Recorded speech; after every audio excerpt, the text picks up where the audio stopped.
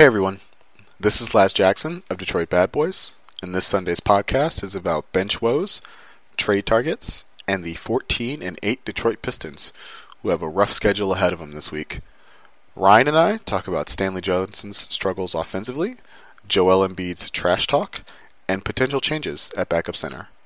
As always, we appreciate your continued support of the podcast. The best way to do that is to share, like, and leave comments. Please leave comments on iTunes. That's the best way for us to build the podcast according to what the fans want. And of course, you should also be following DetroitBadBoys.com, the best place on the internet for Pistons news and analysis this season. With all that said, it's time to go to work.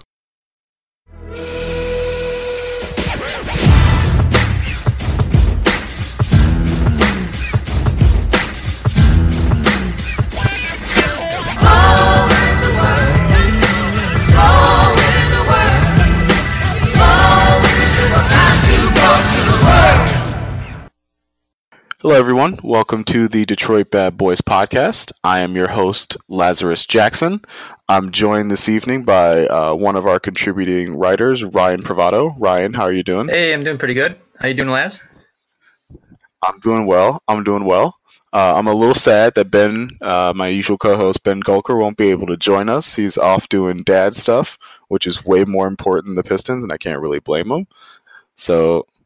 Ben, wherever you are, we're thinking about you, and we're kind of sad, but we're hoping you enjoy the podcast in the future. I think he was putting up his Christmas tree today. Sorry, Laz. Oh, really? Yeah, I saw something on Twitter just, 20, 30 minutes ago. So that's a tricky. If you got a real one, that's like tough.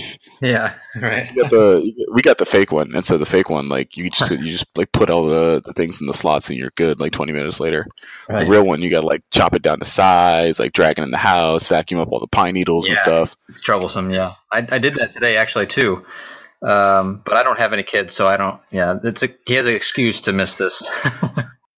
Yeah, built in every single time. Right, exactly. For the rest of his life, yeah.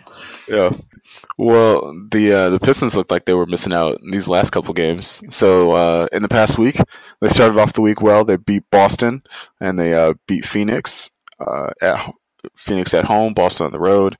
The win in Boston was a big deal. That kind of was the coming out party. You had a lot of national attention for the win over the East leading Celtics.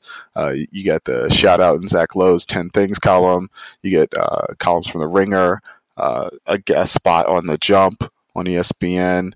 SB Nation did a piece. Paul Flannery at SB Nation did a couple pieces. Coach Dave Dufour and the B-Ball Breakdown guys talked about the Pistons some. So it was a really good week for Pistons coverage for the first half. And then this Friday, Saturday back-to-back against Washington and Philadelphia didn't go so well. The Washington game was kind of interesting. They fell apart in the third quarter, and the bench didn't really play well. I think we're starting to see some of the limitations of what the bench is capable of stretched to its breaking point. You wouldn't think a team would miss John Lure this much, but Eric Moreland's not cutting it long term, I don't think. And then the Philly game, they fought their way back into that one, but then Joel Embiid did what Joel Embiid does. He drew Andre's sixth foul, and from there they just couldn't get the stops to close it out. I was encouraged by the comeback against Philly, though. So, Ryan, we've got two games. We've got the Washington game and the Philly game. We got the bench not playing great, but the starters playing well, and then we've got the starters bringing them back against Philly. Would you rather have the starters kind of play better and get their net rating positive? I know the starting lineup right now has been playing better as of the last week, but the net rating is still negative. Or would you rather have the bench kind of maintain their like top 5 bench in the NBA play for the rest of the season? That's a good question.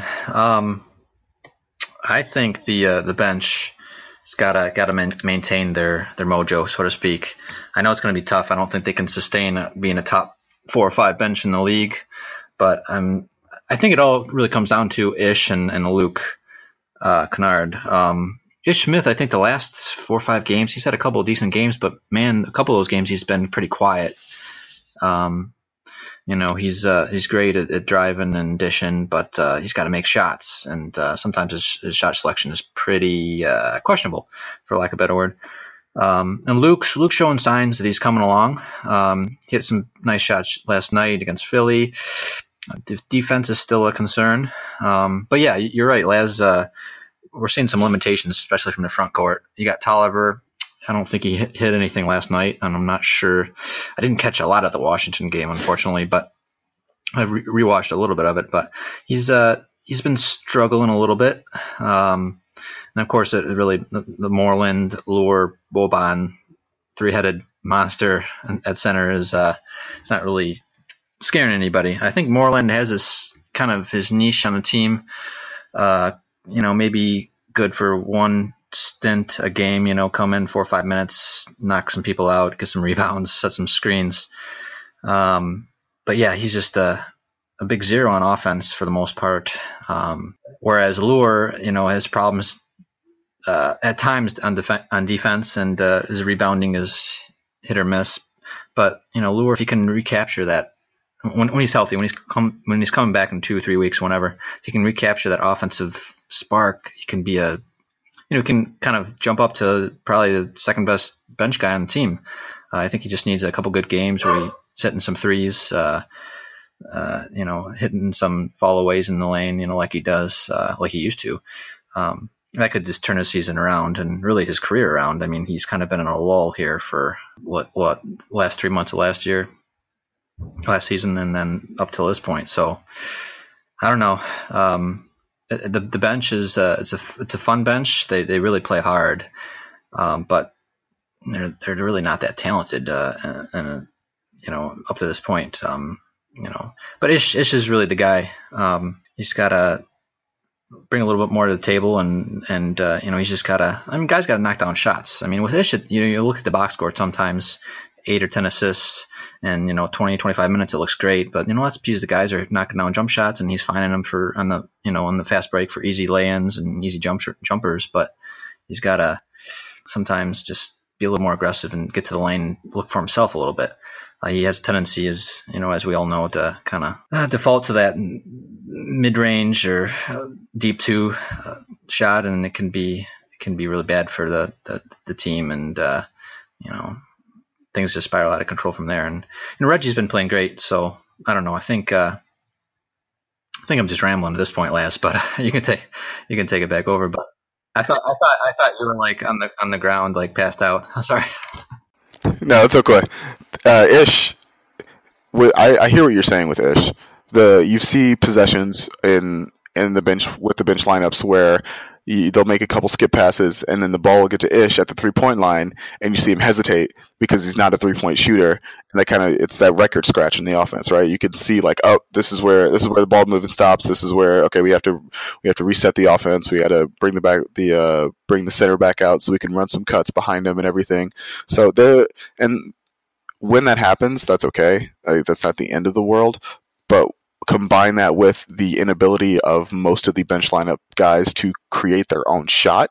Ish can get his own shot, but he can't create threes, and he can't really create at the rim in the half court. Yeah. It's not really. He's better in transition than he is in the half court. I'll say that. And then, so if the guys aren't making shots, if you're not getting dribble penetration and guys aren't making your shots, the bench can look really bad. I will say though, over the course of like a regular season, I would rather have the bench play well than the starters play less well, just because having a advantageous bench is such a huge thing for in the grind of a regular season. We see this with teams like San Antonio, right? Like they can absorb almost any injury to any guy just because Pop has all of those guys ready to go every single night, and so that's a huge advantage in the regular season. And right now the Pistons have to be focused on the regular season. They played well so far, but it's not so deep in the season that you can start looking at like what playoff matchups are going to be like. And Laz, the one other guy, Langston Galloway. Earlier in the year he's on fire. Really, his percentages were really nice, and the last half a dozen games or so, he's still shooting, and that's what he needs to do coming off the bench, but he's just not knocking him down. And with Luke, He had like those 2 threes against OKC, and like since then. Yeah, right. And last night I think he was 2 for 7, 2 for 8. It's just at some point, you gotta give Luke all his minutes, because Luke's the future here. He has a future here in Detroit, and Langston's kind of a rental 2-3 year guy. Kind of a bit guy. He has his place certain times, but there's you can't really, like you said, you can't really create his own offense. That's something Luke has already shown he can. Obviously, in college, big time, but even in the pros, he's coming along and he can get in the lane and create his own shot. He's very, very creative and has enough athleticism to get a shot up even all the way to the hoop. So, at some point, Stan's going to have to get a nice little tight 9-man rotation here and stick to it.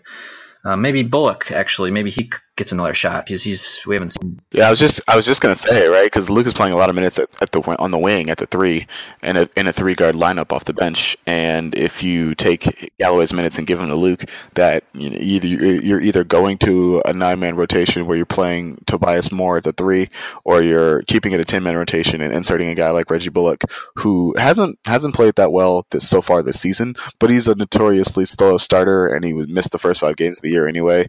And so I'm confident he'll come around if he gets the opportunity to. But speaking of guys that haven't really played well this season, though, Stanley Johnson has been kind of a mess these last couple games. He had positive plus-minus ratings against Boston and Phoenix. I wasn't really encouraged in Phoenix, because that was a night when they scored 130 points. Everyone's feeling great, and he only took 4 shots. Right? You'd like to see him be more. And on one hand, you'd like to see him be more aggressive offensively, but on the other hand, he's not shooting the ball well, and he still, makes mistakes in the lane and stuff. And so he can still contribute to a team with his defense, but you'd like to see him be better offensively.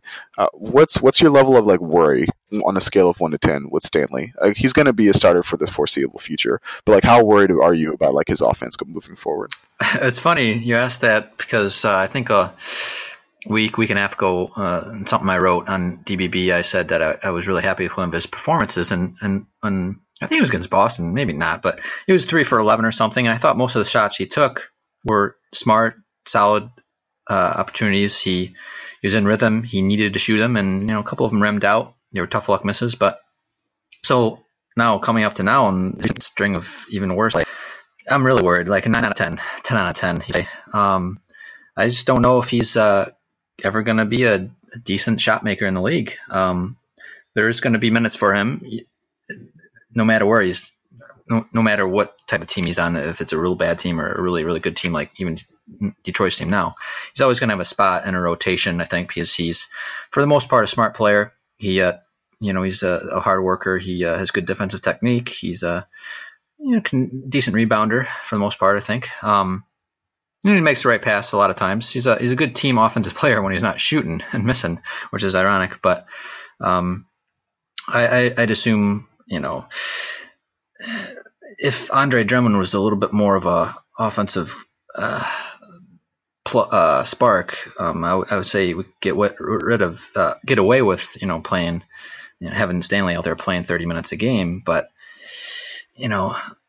we need another spread things out. Reggie can knock him down, but he's better when he's being more aggressive and kicking out. Bradley's just not getting it done. I love Bradley. I love Avery Bradley, but Tobias is just Tobias. He's an all-star, basically. But we need another consistent shooter, can shoot 35, 36%, from 3. Knock down those other opportunities when they come in the flow of offense. Yeah, Stanley's gonna, unless Stanley just totally falls off the map and can't hit a shot for the life of him, he's going to be in Stan's rotation for the foreseeable future. But I think it comes back. Reggie Bullock's probably going to get a shot for more minutes, and if he somehow explodes and is solid and has a couple games where he's knocking down 3 or 4 from 3 every game and playing his usual solid defense, you could see Reggie get a bunch more minutes. It's kind of split that time. That's totally fair. 10 out of 10 or 9 or 10 out of 10. Wow. Yeah. I'm at a solid 6.5 with Stanley. He's still not even 22 yet, right? There's a lot in the way he shoots the ball. You expect a lot of tough misses just because he has touch, but he shoots it so flat that it has to be straight basically for it to go in. And so you hope that in the future, or even during the season as he gets his legs underneath him some more and just works more on elevating through his shot. He shoots a lot with his arms instead of like his lower body, but everything's there, right? The form is fine. The arms are the top half of his shot's fine. Mm-hmm. It's just he's got to work on his legs. And part of me just thinks he needs to be more confident in his shot. I know it's hard to be confident when you're not making shots, but he's got to shoot every shot like they're going to go in. And he hasn't really done that. He had that nice game in OKC where he held Paul George to like 17 points. And then made some threes on the other end, and like that's the idealized version of like what Stanley Johnson can be this year. He just hasn't been that so far, and they've been like doing okay without him meeting that standard of play. I just wonder, like with the schedule the way it is, and like as tough as it's about to be in this next week, like they really need offensive contributions from the starting lineup in order to compete with these teams. Speaking of the schedule, this week's really tough. They have at San Antonio tomorrow, which will be Monday. At Milwaukee, who is killing the West Coast right now. Then they come home for games against Golden State, only the defending champs, and Boston, the best team in the East, looking for revenge. Ryan, how many games should the Pistons win this week? I'm hoping they win one game. Yeah, me too. Me too. I'm not optimistic. Yeah, it depends on the day. Sometimes I'm really high on this team, and then other days I'm like, oh gosh, the start was just a mirage. It's not gonna. They're gonna end up being a 500 team. But I think I think it's funny. The last 8-9 years, this team's been pretty crappy. So all the success. It's getting some people kind of so excited, and then they go down after one loss and back up after another couple of wins. A nice win in San Antonio, everybody will be like confident about the team again, and beat Milwaukee, and then if you lay a dud against Golden State, nobody's really going to say much. So these next 4 games, 2-2 is fine. Do I expect 2-2? I don't know. Ask me tomorrow and see my mood. I think most Pistons fans are similar. I mean, the thing that gives me a little bit of hope is like San Antonio is literally playing right now in OKC. And so they're coming off a back-to-back with hopefully no Kawhi and no Tony Parker. No, Tony Parker's back. I know Kawhi practiced. I think he was doing. They had pictures of him doing shoot-around with the team, but he's inactive tonight. So no Kawhi probably helps. But at the same time, like San Antonio is just a consistent juggernaut, and so it's tough to expect to go into San Antonio and win, even if they're coming off a back-to-back. Milwaukee, they've played Milwaukee pretty tight in both games they've played this year, but that's a really tough matchup for them, just because their best perimeter defender is Avery Bradley, and you can't really put him on Giannis because he's too long, and he doesn't really bother Chris Middleton as much as he should, because Chris Middleton is also really long, and so that's really tough. That's a really tough matchup for the team. I will say though, I think the 2 games I'm looking at this week are the Milwaukee game and the Boston game. We saw earlier last week. In the first Boston game, how this team matches up really well with Boston. Boston doesn't really have anybody that can contain Andre. Boston needed an offensive explosion from 3 from Marcus Smart to even be in the game in the first place. So that won't happen again.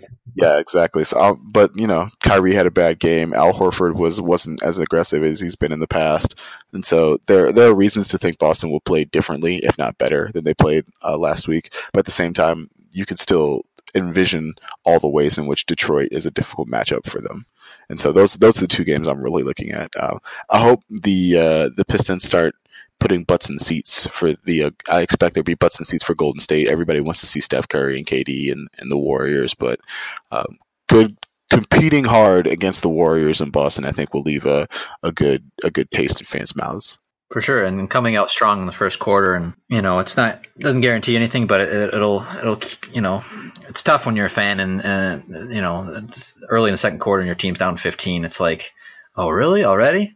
And it seems like Detroit does that all too often, and you're not going to come back usually against teams of Boston and Golden State's caliber when you're down that much that early. I mean, starters got to come out. Reggie's got to be aggressive. Tobias is Tobias. I keep saying that, but they got to get their guys their shots. They just got to compete on defense. Don't worry about the fouls. I think the team, for the most part, is pretty deep. we don't have to be one of those teams that just kind of carousel into the, near the basket and just lets teams have their way. I mean, I feel like sometimes Detroit will, I don't know, the mindset, the defensive mindset isn't there. They think they can flip the switch quarter by quarter, and things like that. And sometimes it takes an Eric Moreland to come in and whack some guys, and then the team starts playing well again on defense. At least I noticed that a few weeks ago in some games. But yeah, you're absolutely right, and I think the Denver game's an interesting one too. That could be you talked about the next 4 games, and then Denver's a 5th. Let's say Detroit's 2-2 in these next 4, and then they want to kind of end the road trip on end the homestand on a good note. Denver's a kind of one of those Dr. Jekyll, Mr. Hyde teams, I guess. Well, they've been injured a little bit too, right? Like no Jokic. Wilson Chandler has had consistent back troubles, and so without him, they don't really have any wing players. They have a bunch of small shooting guards and a bunch of power forwards, but nobody in between. And so without Jokic, like their lineup doesn't really make a whole lot of sense. And so I understand like why they've been struggling a bit as of late. Yeah, I think they're hanging around 500 maybe. But yeah, they're one of those teams. They can get hot. They can beat anybody, but. Yeah, as you said, they're having some injury issues, but it's a game at home, and it's not like Detroit plays the previous night. They have a day off. I mean, all these games coming up here, if I'm not mistaken, yeah, there's no back, so Detroit should be able to put out a good effort and on the defensive end, make teams work for their opportunities, and see what happens. I mean, if Detroit has, what would your feeling be if they're in these next 5? They're 1-4. The Pistons, only get a win out of these next 5. Is it going to be like the world is ending feeling here, or what are you going to be feeling like? So they were on like a 56 win pace, right? And we knew at the beginning of the year this wasn't a 56 win team. If they went 1-5 or 1-4, they would be 15-12. So that'd be like a 46-47 win pace. Yeah, I think that's about where this team is at actually. And so I would be obviously disappointed. I don't think that this is a rough stretch, but you shouldn't look to win only 1 out of 5 games. But at the same time, like, no, I don't think the ceiling's falling in or anything. I will say though that that wouldn't position them pretty well in the East, right? Like Indiana's still playing well. Miami is playing better of late. Orlando just beat the Knicks, and both of those teams are surprising or better than I think a lot of people thought they would be. And so I wouldn't like to win, or I wouldn't like to lose a bunch of games in a row just to fall back into like the lower parts of the conference. Oh yeah, the Cavs have won like 11 straight, and so like they're returning to where they are, and so the equilibrium of the conference is kind of playing out the way we thought it was, and so you kind of need to bank those wins still. We have a bunch of wins already, but you need to keep winning to keep your head above water in the East. Yeah, but what were you going to say about the record? Oh no, I was just kind of want to throw it to you. I mean, get your feeling. I mean, obviously the ceiling's not going to cave in. They could reel off 4 or 5 in a row against some of these weak teams after these next 5, and they're right back up 6, 7 above 500, and everybody's feeling good. That could happen. It's probably going to happen. But I think it's more about their effort and how they lose these games. If they're losing, if they lose against Boston and Golden State, and even Milwaukee, and it's a 1-possession game, 2-possession game, and you feel like their effort is supposed to be where it's at, then you can take it. You can just be like, okay, it's a long season. This is NBA. There's a lot of 50-50 games. It's going to happen. They're not going to win 60 games, 65 games. They just don't have that type of roster. But I do think they could win 50 games or even more. And I say that, and then I realize the numbers. That would mean they'd have to be at least 18 games over 500. And I was coming in this season, I was thinking if they went 41, 42, that'd be awesome. But the way they've played, and the way their offense really gels at times, and they do seem to be. The numbers might not always show it across the board, but their defense, Andre's a little more focused, and Avery obviously helps the team's intensity. But yeah, the way they win games doesn't feel unsustainable, right? Like they win games by defending really well throughout the most of the game, and then in the fourth quarter they switched the offense from the motion offense to the pick and roll based attack from the 2 years ago, and then that's how they close teams out. Like that seems like that seems like that should work, but at the same time, we didn't expect this team to be more than a 50-win team going into the season, and so if they stop playing at the level of a 55-win team, I don't think that's cause for alarm. I think that's just water finding its level. I mean, like you were saying though, there is light at the end of this tunnel, right? Like after this tough stretch, after the game against Boston, they played Denver at home, and then they have Atlanta and Indiana, both away games on a back-to-back. You should win that game in Atlanta, and that Indiana game is probably like a 50-50 game. After that, they have Orlando at home. Orlando has progressed a lot from the beginning of the season. Then you have Dallas on the road. Dallas is a bad team. You have the Knicks at home. The Knicks are winning games, but I think it's hard to argue that the Knicks are a good team. And you play Indiana again. You play Orlando again. Like these are teams that after this rough stretch, you face a lot of teams that were expected to be in the lower half of the Eastern Conference. And so if you are a team that has the expectations and if you are as good as you think you are, you need to win these games. And so, after a rough stretch where maybe they don't win as many games that they'd like, they can win a bunch of games in a row and be right back to where they were. Yeah, and then in some ways, I hate to bring up the Lions, but they need to do that. I mean, the Lions are good at beating teams they should until today, and then the Pistons up until this point, for the most part they're beating all those bad teams or teams that aren't just up to their level, and they're taking care of them pretty easily. So yeah, if they do that, it's going to be an enjoyable season for everybody. I just think the way they've beaten some of these good teams, it's just like, oh, maybe this team is a lot better than all of us thought, and they should be able to sustain it. Still got a lot of games left, so it's going to be interesting in a month and a half from now where they're at. It could be anywhere really. They could improve on the record by 4 or 5 games, or they could be below 500. We just hopefully everybody stays healthy, but we just don't know what's going to happen. It's kind of one of the joys of that long season, and it's one of the pitfalls as well. Yeah, I mean they haven't even played like teams. They haven't even played like Chicago yet, right? Chicago's a division opponent, and they haven't. Chicago's one of the worst teams in the league. They haven't even played them yet. They haven't played Brooklyn yet. Brooklyn's not a great team. They lost to the Lakers, but the Lakers look better, and they beaten teams like the Suns. Like there haven't been a lot of cupcakes on the Pistons schedule so far, and so if they look like a really good team, and so backloading some of their games to be a little bit easier on the back end of the season, I think will help them for the playoff push. Yeah, and also the Toronto. I mean, Toronto's a good team. I think they're third now in the East. I don't know if we play them 3 times or Detroit plays them 3 or 4 times this year, but it's going to be interesting to see how they match up with Toronto. I think usually Valanciunas usually has a better hand against Drummond, but the year's different and Drummond's a better player. Maybe that would change, and maybe that changes Detroit's luck against Toronto. They do seem to be a tough matchup, but that'll give everybody. I don't know. Shoot, when do they play Toronto? They don't play them for the whole month. Yeah, so I guess in the new year we'll be playing them a bunch, but that's another team that might be battling for maybe a fourth seed, for example. So that'll be, unfortunately, we haven't played them yet. Schedule makers decided to put all those games in the last couple months, but that's kind of one team I'm very curious about. See how Detroit can do against them. I feel like Toronto and Washington are the 2 teams where Detroit has not played those teams well in the past, and so I'm always curious to see how those games look. They've already lost 2 games against Washington, so they look about the same. Andre just has trouble with Bradley Beal and the pick and roll coverage. The first game they play against Toronto is January 17th, and it's at Toronto. So you still got a little chunk of change before they play Toronto, and you can worry about that. Yeah, I'll definitely worry about that a lot.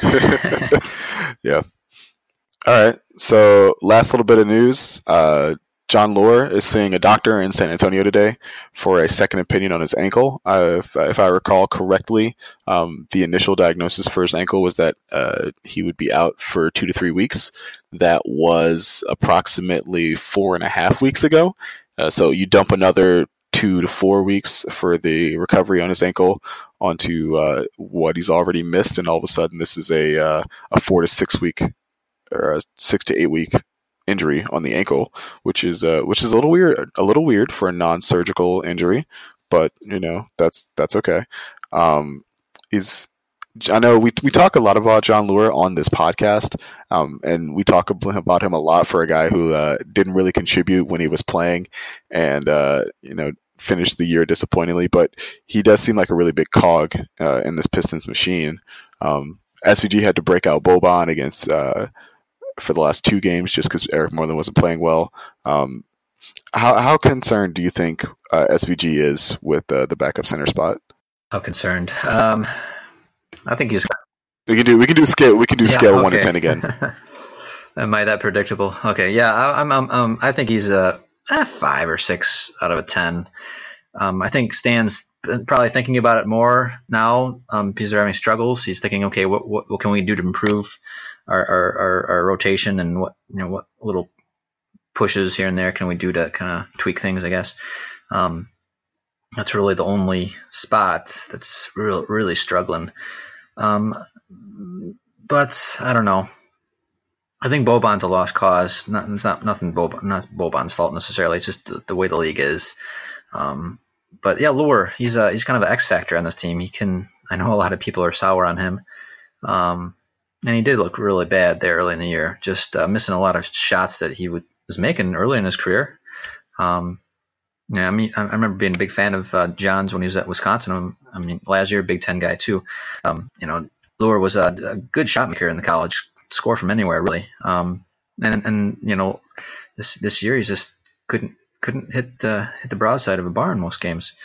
So yeah, you got to feel like Stan Van Gundy is thinking, okay, he comes back, he plays decent. All right, we have something there. But if he's still stinking up the joint, then a trade might be on the horizon in a month or two. I don't really know if Detroit can make that happen. We're kind of tied up with Boban here a little bit. But I do think Eric Moreland is a guy that still hasn't reached his full potential in the NBA. I do like his energy. He tries to block a lot of shots. Sometimes it's comical and he comes up short, but he's a type of guy that it's easy to root for, and I think Stan realizes this in practices and preseason. Eric, is really just ups the team's effort by just being out there and kind of being a presence back there. But I think if the team was winning, Stan wouldn't be worrying about this. But it's good that he's worrying about this, because in a long season you always got to be looking for how can you improve just a little bit, because other teams are looking at that too, trying to see different ways about how they can improve. You got to keep up with them, But at the end of the day, we all miss Aaron Baines, I think. We took him for granted. I did. I don't know. I know some DBB writers didn't. They really cherished him, and that's great. I didn't. I kind of was always saying, Baines is a nice regular season backup center, but in the playoffs he's kind of not going to be a factor. I think I'm probably wrong about that, because he's probably going to play a lot of minutes for Boston and probably have a lot of nice games, be integral in their postseason run. But man, if he was on this team, that would really solidify things. But I don't know. Are there any players that you're kind of that you're looking around that might not fit with their teams that maybe Detroit can grab, or maybe that team will waive that backup center, and maybe Detroit, if they have make some moves on the roster, can grab them. There's a couple guys I'm kind of been looking at a little bit, but I don't know if they're even really going to ever be on the market. But something that. Yeah, so there's one guy I think in particular, and that's an internal guy. I know Stan would never do this because he's a defensive-orientated coach. Everything he does is revolved around the principle of defense first. But if the bench is having trouble scoring, I don't see why you wouldn't at least consider like Henry Ellenson at center for some of those minutes, and just play 5 out, spread the floor with everybody, give Luke Kennard driving lanes, give Ish Smith the better driving lanes in the half court. Or, if you run the motion offense through Henry, he's a better shooter than anybody else that they would be playing at that center spot, not named Jon Leuer.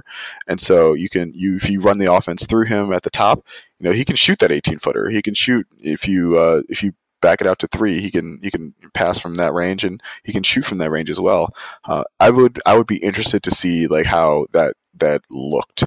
Stan would never do it because they would get killed defensively, and he would hate that for much of the same reason that Boban isn't playing. And I think you hit the nail on the head with your Boban analysis, and I've talked about this enough. But yeah, just Boban's just not where this league is going, and it's unfortunate because he's a really talented player. He's too good to be a victory cigar kind of guy, but that's what he's ended up being on the Pistons, and it's kind of unfortunate. But yeah, Henry Ellenson at center, I would like to see how that looks. Yeah, that's Stan might. Yeah, like you said, he probably is 99% sure probably not going to try that, but it would be very yeah, I'm sure he's thought about it. And then, a minute passed and he's like, okay, never again. I'm never going to think about that again. But, he might do it. Yeah, exactly. It sounds like that. Yeah. As for other like backup centers around the league, though, I hadn't really thought about that. The Pistons don't really have a lot of financial flexibility. Any trade they'd make, you'd be trying to like offload Boban or offload John Lure. Like those are the 2 big contracts left on this team, and both of those guys make more than $5 million for the next 2 years. I think Boban's for the next 2 years and John's for the next 3. And so getting teams to eat that kind of long-term money is not usually what happens in trades for backup centers. And so, maybe there's a guy in the buyout market, like an Andrew Bogut type, not Andrew Bogut himself, but like a guy like that in the future. I don't really see anything out there on the open market for them. But I also haven't really looked. That wouldn't be a half decent post if I had the time later this week. Just what kind of backup center options, would be available. Yeah, we need more. You're writing on the site, Laz. We need you more. I know you edit it. You're a great editor, but we need more writing too. Sometimes we need more voices out there. I mean, I go psycho in the comments sometimes, but we need more reasonable people writing the posts. I appreciate that. But one guy, I'm just trying to earn some brownie points here. No, so I can be back on the podcast. I'm kidding. Yeah, that's how you get invited back. You compliment the host. Yeah.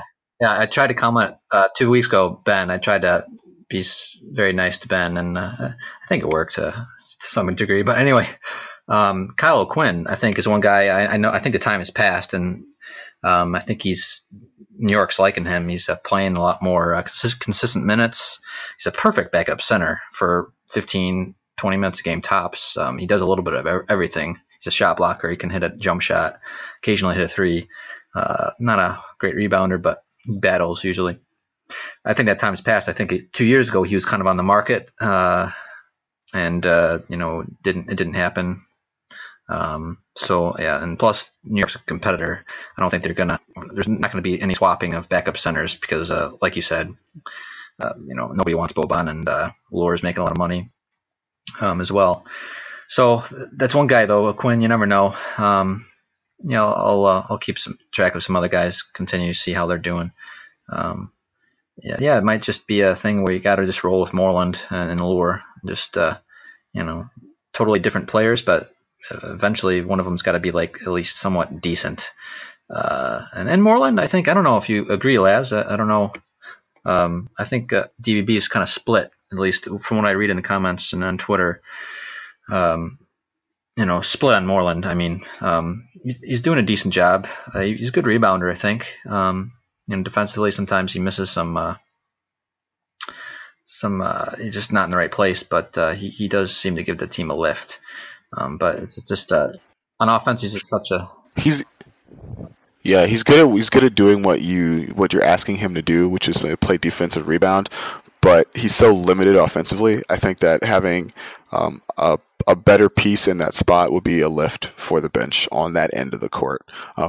I'm of 2 minds about Moreland. You see, sometimes he won't even finish alley-oops, or you see him get offensive rebounds and not even think to put the ball back. And you're like, come on, man! What are you doing?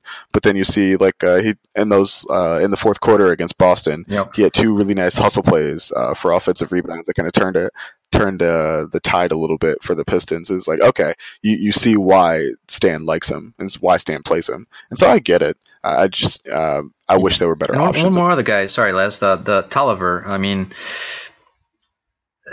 in certain spots, if you had Tobias at the 4 and whoever at the 3, Stanley, I guess. And you could, for a minute, I mean, I think Stan's done it here and there, very, seldom, but, have Tolliver at the 5.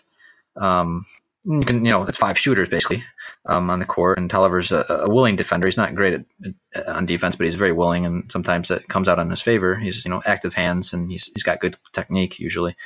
And so, yeah, if he's hitting jump shots and there's a certain matchup, they could go to that for 3, 4, 5 minutes in a second half, and it really would work for them. Have Drummond get his rest, and then bring him back for the majority of the fourth quarter. But I don't know if that's yeah. That's a look I would consider, but in very small doses, right? In extremely small doses, like 2 minutes at a time, just because asking AT to guard centers for an extended period of time sounds like a bad idea. Yeah. And, that's the kind of lineup where you're hoping they go on like a really quick 8-0 run, and the other team calls timeout, and then you can get Andre back in, Yeah, that's, yeah. Yeah, maybe 3 minutes at the most, and get some guys open for some threes. Yeah, like I said, 8, 9, 10 run. I guess it all matters. It depends on the matchup, and Tolliver's been hitting that game. If he's in the flow, seems like he's confident. I mean, I guess Tolliver never really isn't confident. The way he'll get the ball in the break and in a sweet spot, and he'll just jack it up, and it's like he's not even set. But sometimes he's knocking them down.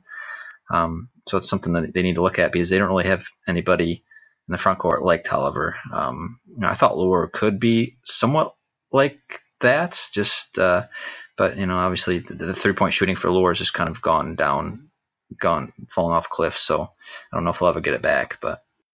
Yeah, I just want, when Lohr comes back in 2 to 4 weeks, I just want him to be more confident. I want him to look to take those threes that he was making earlier in his career. Earlier in this season, you saw him like taking steps in to shoot 15-footers instead, and that's kind of kills the spacing of the offense. And so I don't want that, definitely. But yeah. So that kind of does it. That kind of wraps up everything I was looking to talk about. What's the best way for the people to get in contact with you, Ryan? I know you're a pretty active member of the DBB boards. So if they want, they can yell at you in the comments. But if they want to take it outside the comments, sometimes I yell at them and I regret it. So I'm sure all of them are nice guys. But no.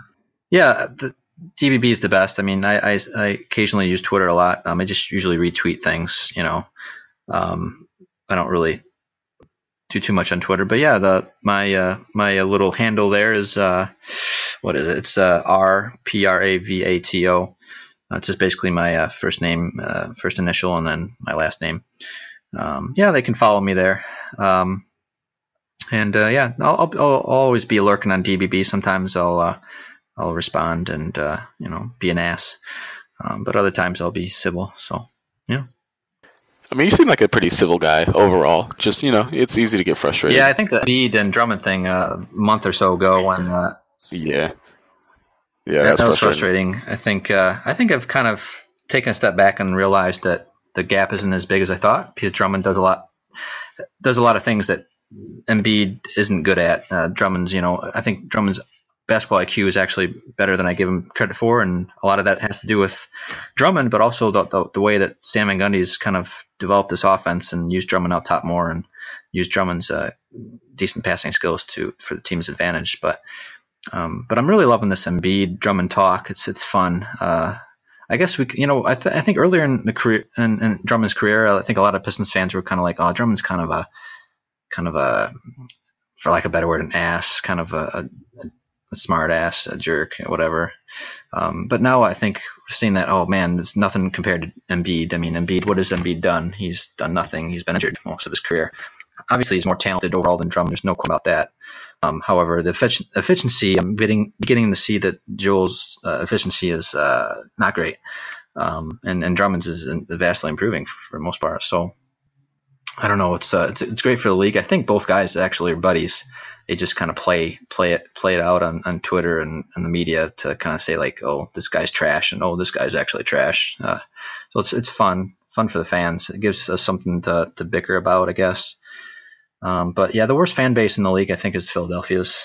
I'm not gonna be shy about that. They're a bunch of I don't know, jerkheads, I guess. But But yeah, I actually know a Philadelphia fan, quite a good friend, and he's one of the more the civil, level-headed fans. So anytime I try to group of all the fans in one category, I have to remember. Oh, I know one guy who's level-headed. So I have to remind myself. I can't generalize too much. But yeah, I don't. It's fun. Yeah, yeah. Embiid definitely seems like a wrestling heel. Like a guy who incites the crowd just to get after it. But he seems like he kind of feeds off that. And the having that kind of personality, I'm sure, is good for a guy who has played as much basketball as he has, which is to say, not as much as he probably should have. Yeah, he's an entertainer, that's for sure. I mean, if he wasn't a good basketball player, he'd be doing something and he'd be famous and making a lot of money and getting a lot of attention. He has a good personality too. I don't mean to squash the guy. I think he's a good guy. He's just kind of it's like that middle schooler on the basketball team who thinks he's hot shit, and he might be decent, but he's got to be like, okay, you wait for your time, buddy. Your team's been horrible for the last 4 years. Prove it for a year, and then you can talk. All right, but yeah. All right. So Pistons fans, for Philly hate, you can follow Ryan on Twitter. For Detroit love and DBB posts, you can follow me on Twitter at LazChance. That's at LazChance. I'm Lazarus Jackson, and we'll talk to you next week.